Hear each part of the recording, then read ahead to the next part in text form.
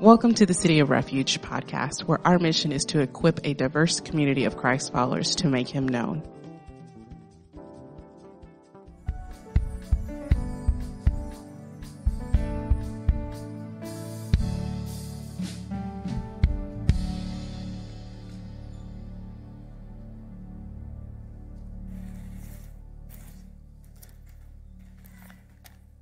It's so good to worship God as King, and fitting for this morning's sermon, we are actually going to be talking about costly worship.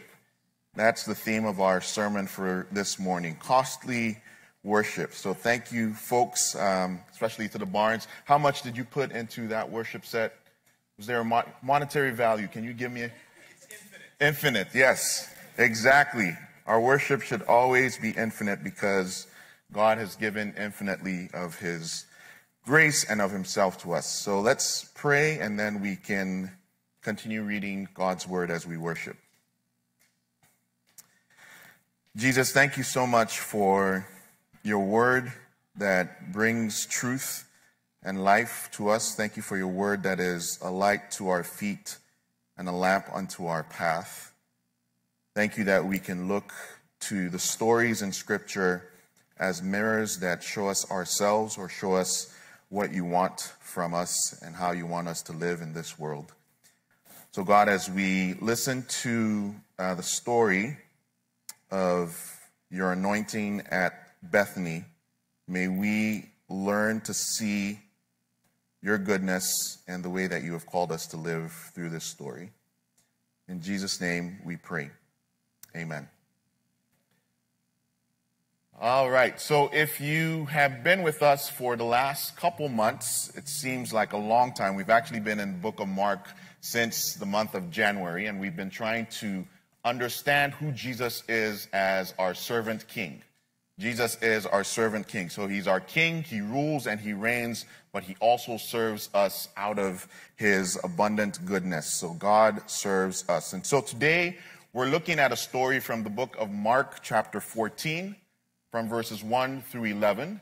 And this story is a story of Jesus being anointed in a town called Bethany. So you can find this story in a couple other Gospels. You can find it in the book of Matthew, chapter 26, verse 6 through 18. And you can also find it in the book of John, chapter 12, verse 1 through 8. So you can find the story in Matthew 26, 6 through 18, and the Gospel of John 12, verse 1 through 8. So let's look at Mark chapter 14, 1 through 2.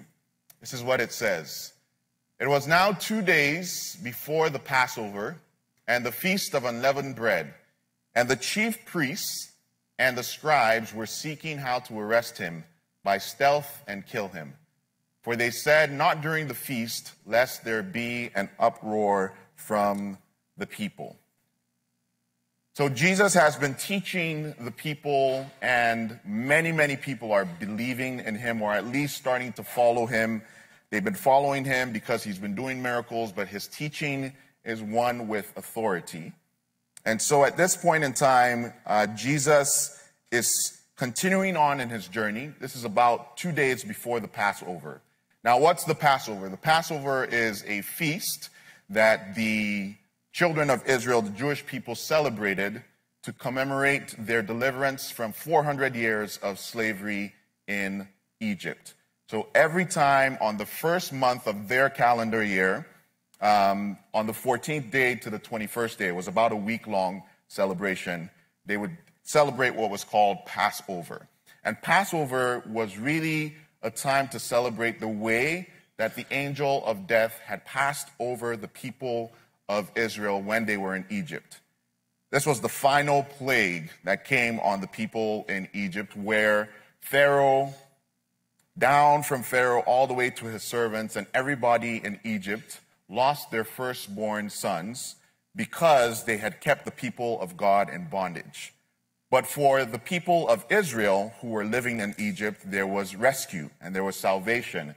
And all they had to do was take the blood of a lamb that they slaughtered and put it on doorposts. So part of the Passover was you had to slaughter a lamb, and you had to eat everything that was part of the lamb. If you didn't get to eat it, you had to burn it up in fire. You had to eat bread that had no yeast, so flat bread, unleavened bread. And you also had to eat all of this with bitter herbs.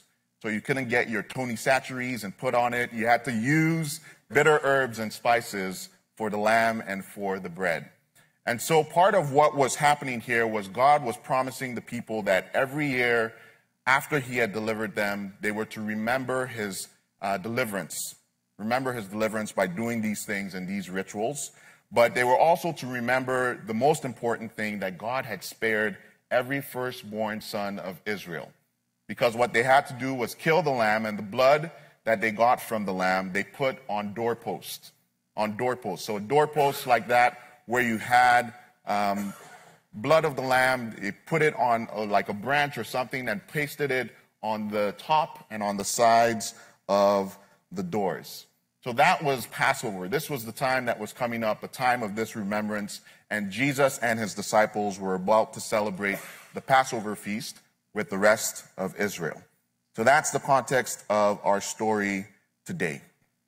But in the context of our story today, there is this word about what it means to worship God. How should we worship God? What does worship cost us? Is worship cheap, or is worship of God costly? Costly worship. So let's read Mark chapter 14, 3 through 5. And while he was at Bethany in the house of Simon the leper, as he was reclining at the table, a woman came with an alabaster flask and poured it over his head. There were some who said to themselves indignantly, "Why was the ointment wasted like that? For this ointment could have been sold for more than 300 denarii and given to the poor." And they scolded her. So there's a woman in our story today, and if you read the other accounts that we talked about in the book of John and also in the book of Matthew, most of those accounts point to this person being Mary, the sister of Lazarus, and also the sister of Martha. That's the person that most folks believe is the woman in our story today. And Jesus is reclining at the table, eating at the house of someone who's hosting him. And this woman comes in with a very expensive oil that's in an expensive jar. And she uses it to anoint Jesus' head with oil. Now, everybody around her knows that kind of oil and what it costs. And so they are very angry with this woman for breaking open this alabaster jar and anointing Jesus with this very expensive oil or perfume. So they say, "Why has she done this? This is worth 300 denarii.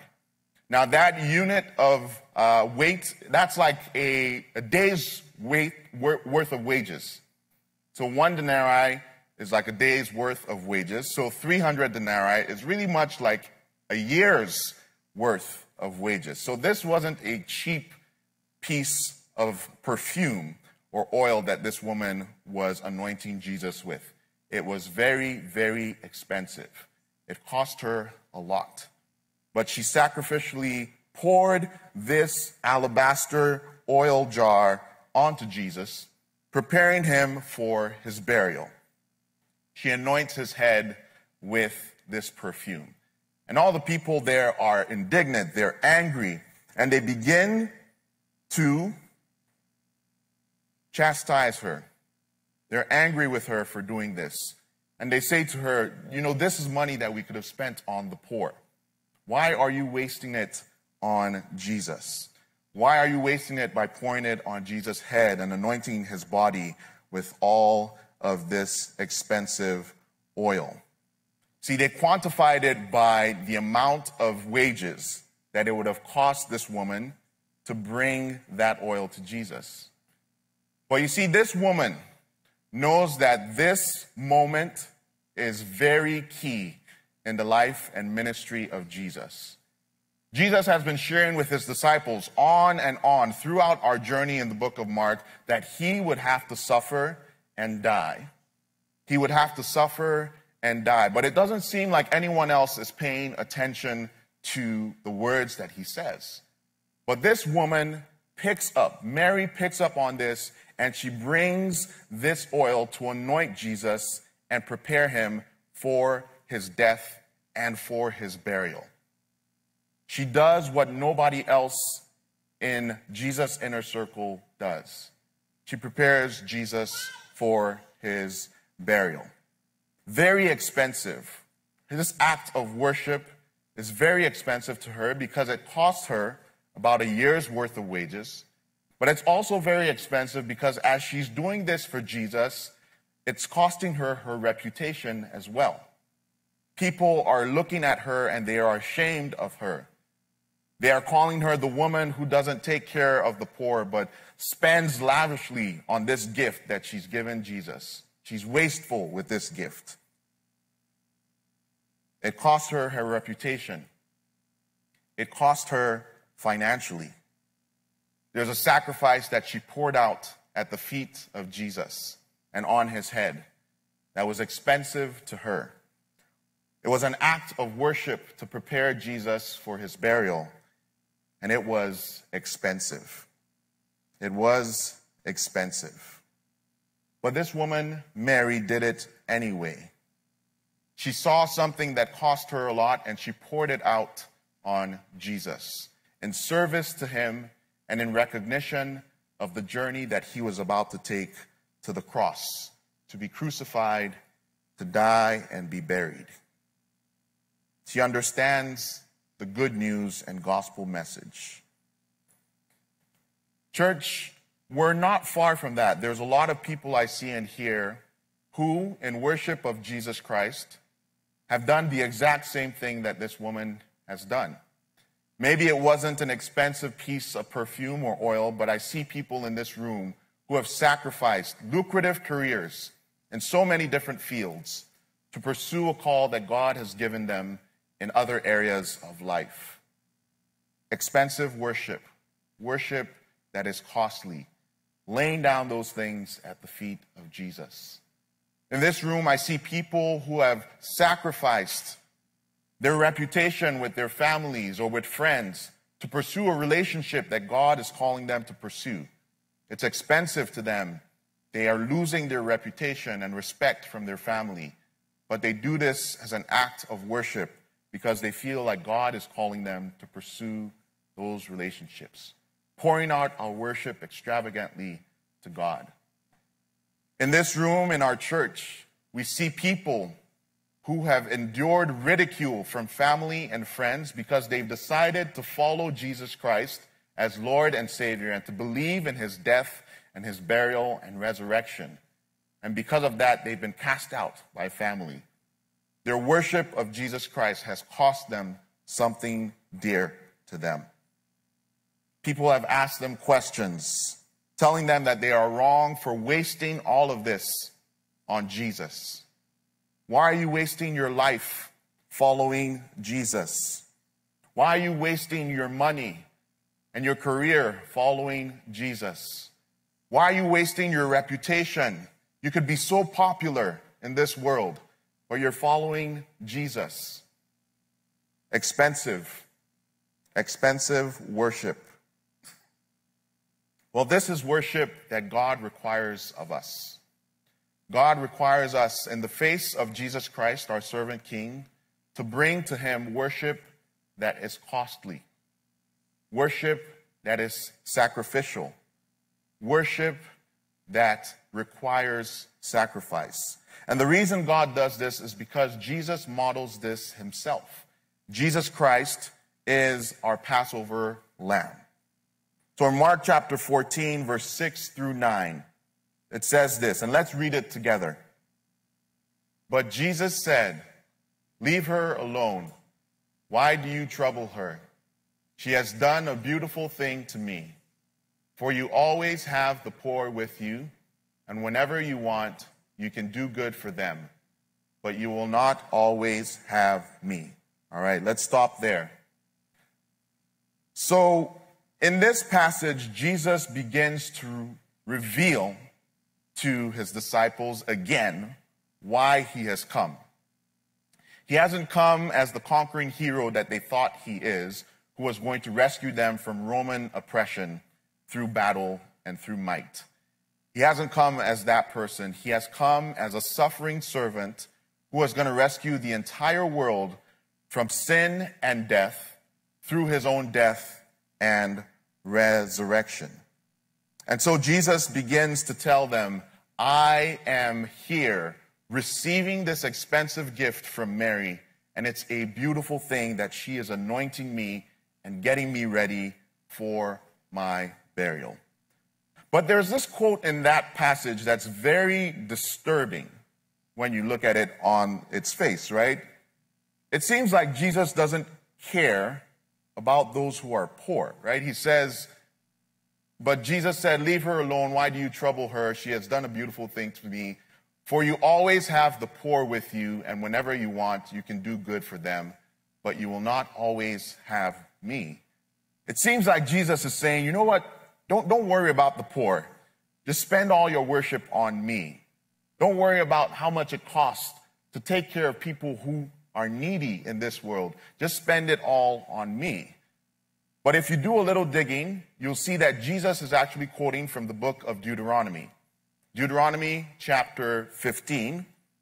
Jesus is quoting verse 11, where it says, for there will never cease to be poor in the land. Therefore I command you, you shall open up your hand to your brother, to the needy, and to the poor in your land.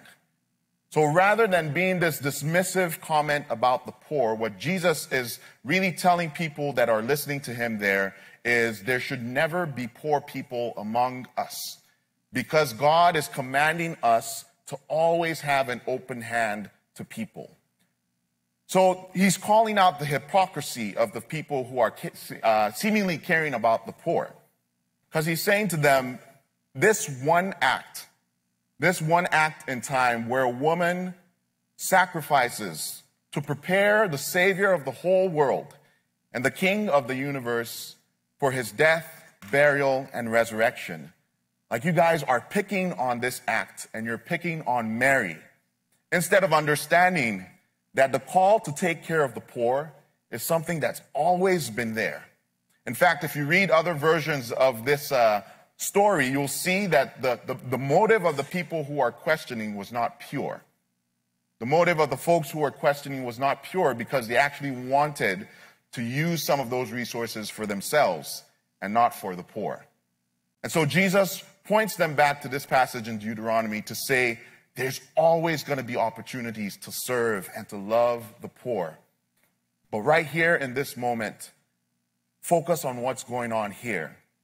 The Savior of the world is being anointed, being set apart, being put aside as sacred so that he can enter into this place of deep darkness to wrestle with our sin and our brokenness and to bring us eternal life. So Jesus calls them out on that. He recognizes the significance of this moment. This is a moment where Mary has understood that she must do something very costly for Jesus because Jesus is about to do something very costly for her. And so she anoints him with oil and she worships him as her servant king. So let's talk a little bit about the anointing itself. Like, what is it about pouring oil on a person's body that makes it significant? If you look to history, you'll see that some of the only times in Israel's history where anointing is done is when someone is being anointed and put in place as either a prophet, a priest, or a king. So a prophet or priest or a king, somebody who has some work to do for God, special work to do for God, and someone who is looking for the power of the Holy Spirit to guide them as they are doing that work. So kings, people who ruled over nations, the nation of Israel were anointed. They were anointed because they had a special task to do for God. Priests, people who presided over sacrifices, the way that people worshiped back in that day, they were anointed, set apart to do something very special for God. Prophets, people who spoke the word of God powerfully to his people so they could understand it. Prophets were also anointed and set apart for a special task for God. So by anointing Jesus, Mary recognizes that Jesus is that final prophet, priest, and king, both for Israel and for all of humanity. That Jesus has a special task ahead of him. And Jesus, relying on the Holy Spirit, is going to fulfill and complete this task. The task of prophet, speaking words of wisdom and words of challenge to the people of Israel and to all nations on earth from that day forward. That Jesus was going to be the final priest. He was going to be the priest who ended all sacrifices, but not only just the priest, he was actually going to be the sacrificial lamb itself. And Jesus was going to be the king, the final king of Israel, the one after which Israel needed no other king, the king whose kingdom stretches from shore to shore, the king who brings everybody under his rule and reign that is righteous and just, merciful and loving. Mary knew what was about to happen, and she anoints Jesus because she recognizes him as prophet, priest, and king. She anoints Jesus because she knows that her jar of oil is nothing compared to what Jesus is about to pour out on the cross. Yes, she has expensive oil that is being poured from an expensive jar, but she knows that Jesus is about to pour out something even more expensive from his body. Jesus is about to pour out his blood for the salvation of all mankind. Jesus is about to pour out his blood, and his body is about to be broken for salvation for all of us. Redemption that is great. Redemption that makes the Passover look small. This redemption that Jesus Christ is about to bring is about the rescue of sinners from sin and death. Jesus has work ahead of him and is in need of the Holy Spirit to empower him, to comfort him, and to shepherd him to the place where God has a special task for him to do. Mary sees that, and that's revealed to her by the Holy Spirit. And so she pours out of the abundance that she has. Worship that is very costly. Worship that cost her financially, but also cost her her reputation. That's who Jesus is. He is our God who is worthy of our worship. He is our God who is worthy of everything that we have to give. Jesus is worthy of the most expensive thing in our lives. Jesus is worthy of the most expensive relationships in our lives. We can pour those things out like Mary in worship to God. Worship that is costly to us, but worship that ultimately God will use for our good and for his glory. So let me ask you this today, church. Where is it that God is calling you to pour out worship that is expensive at the feet of Jesus? Where is it that you need Jesus to step into, to do a mighty work in your life? And so you pour out whatever it is that you're holding back, whatever it is that you're unwilling to break, unwilling to pour out to Jesus so he can use it for your good and for his glory. So let's look at some questions. I want you to reflect on these questions. And while you're reflecting on the questions, we'll play a song that is based on the passage that we've read today. Feel free to pray.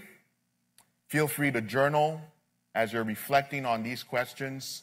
Feel free to just listen to the song, but we'll play the song, do some reflection, and then come back and end our time. It is a long song, so let me prepare you ahead of time. It's about 7 minutes. So please take the time that you need to write, to reflect, to listen to the words of the song. And here are the questions. The first one is, identify a few things that cost so much which you need to pour or have already poured out in worship to Jesus. The second one, in what ways is Jesus Christ worthy of such costly worship? And then the third one, in what ways will Jesus take Or if this has happened to you already in life, in what ways has Jesus taken a sacrifice that could have shamed you and used it for your good and for his glory? We'll spend about 7 minutes in reflection, and then we'll come back and finish our time together.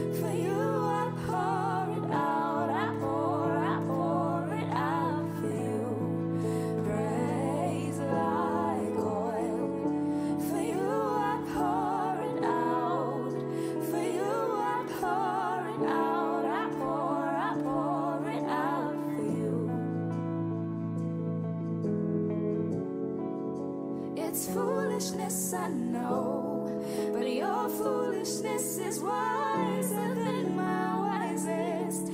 Wiser, wiser. It's foolishness, I know, but your foolishness is wiser than my wisest. Wiser, wiser. It's foolishness, I know, but your foolishness is wiser than my wisest. Wiser, wiser. Oh, you're wiser, you're wiser.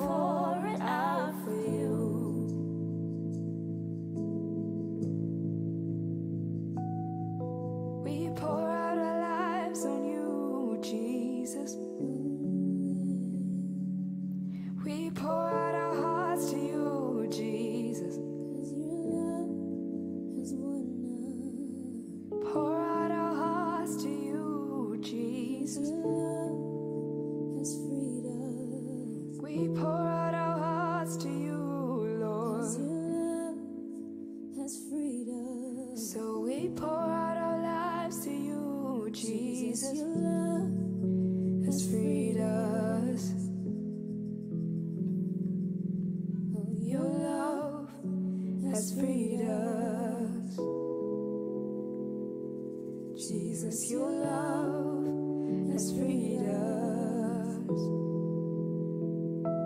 Jesus, your love has freed us. Jesus, your love has freed us. Jesus, your love has freed us. Jesus, your love has freed us. Your love has freed us. Jesus, your love has freed us. 'Cause you are worthy, worthy, worthy, Lord.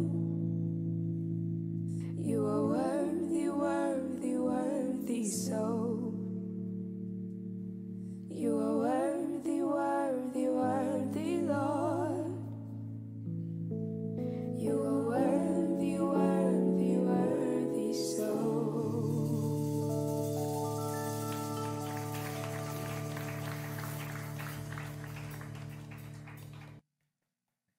So expensive worship, costly worship that we pour out on the feet of Jesus and on his head, anointing him because we know he is worthy.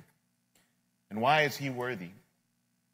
He is worthy because he is our Passover lamb. He is worthy because he is the Son of God, the Lamb of God who takes away the sin of the world. As the people of Israel celebrated Passover and remembered the way that God protected them when the people of Egypt were not protected, we remember that God is worthy because the angel of death actually visited God's house and did not spare his firstborn son. But Jesus Christ was crucified, died, was buried, and on the third day he rose again with all power and authority in his hand. The angel of death passed over our houses, but visited the house of God. And Jesus sacrificed his life. But on the third day, he rose again with all power and authority in his hands.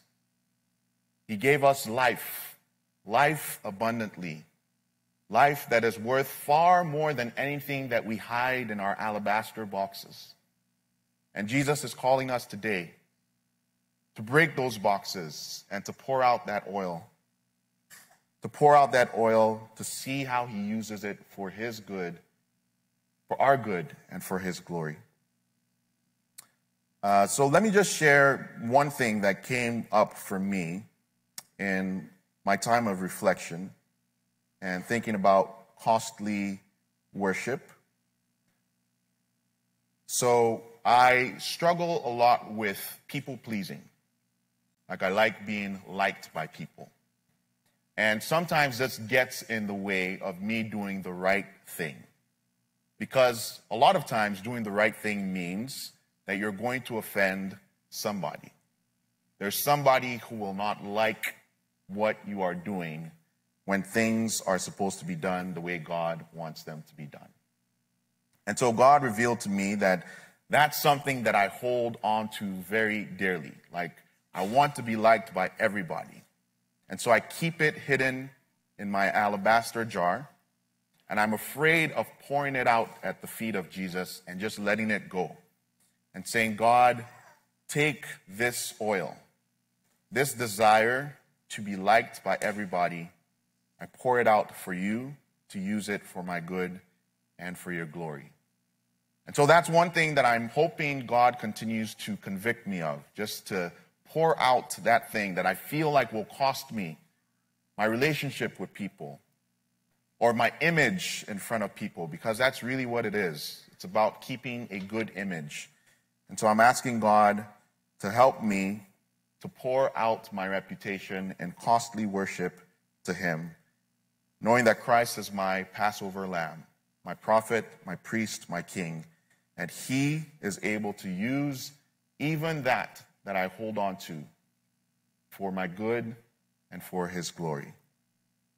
Another thing I reflected on is my marriage. Some of you know the story, or some of you may not, but initially, my relationship with Chichi, like there wasn't a whole lot of support for it, right? It was this relationship where it really felt like a place of shame.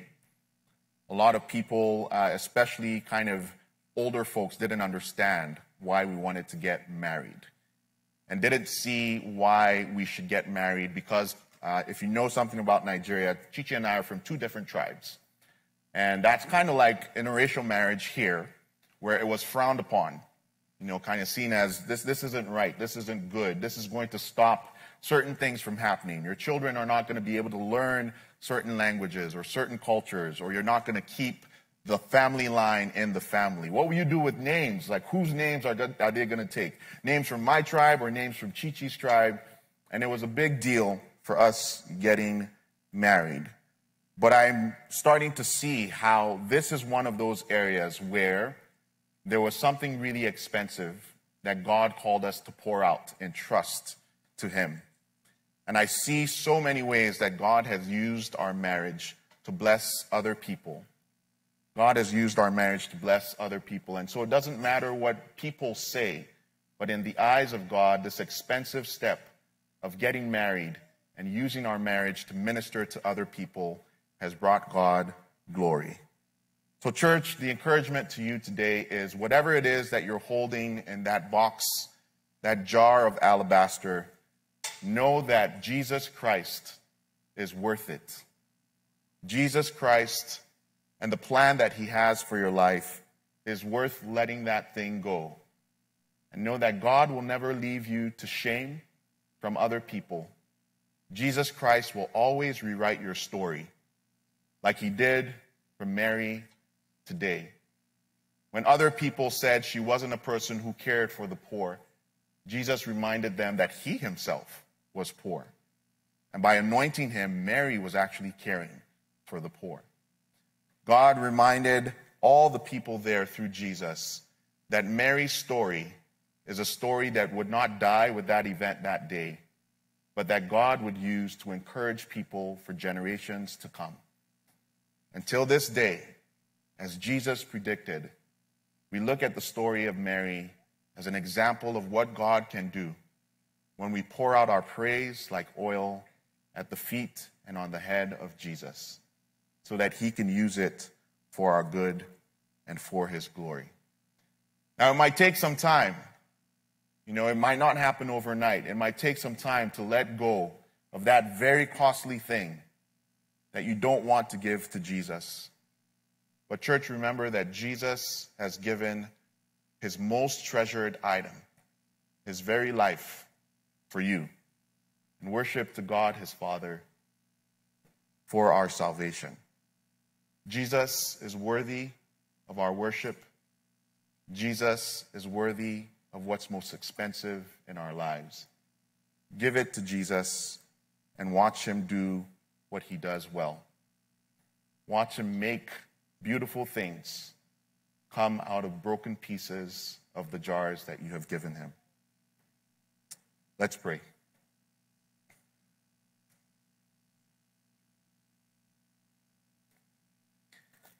Jesus Christ, for the things that we have sacrificed for you, reputation, jobs, finances, relationship with family and friends, Lord, we thank you for using those things for our good and for your glory. And for the things that we are still holding on to, the things we don't want to break open in front of you, recognizing that your price that you paid on the cross is worth those things. By your Holy Spirit, O God, give us the strength to be able to do that before you. Whether those things are stories of pain and hurt that we treasure and we hold tightly to our chest, and we store them in boxes that can't be opened, in jars that we don't want to pour out. Even if those things, O God, our material things that we own, things like houses, things like cars, things like our intellect. I pray, oh God, that we would be open to pouring those things out to you so that you can use them because you are worthy. Lord Jesus, continue to convict us and give us community that can challenge us to break open our jars of alabaster, pouring out worship that is costly on you because we know the price that you have already paid for us. Continue to remind us, O God, of your goodness and your mercy. Rewrite our stories, O God, so that we can give honor and adoration and praise to your name. We ask all these things in the mighty name of Jesus Christ, our Lord. Amen.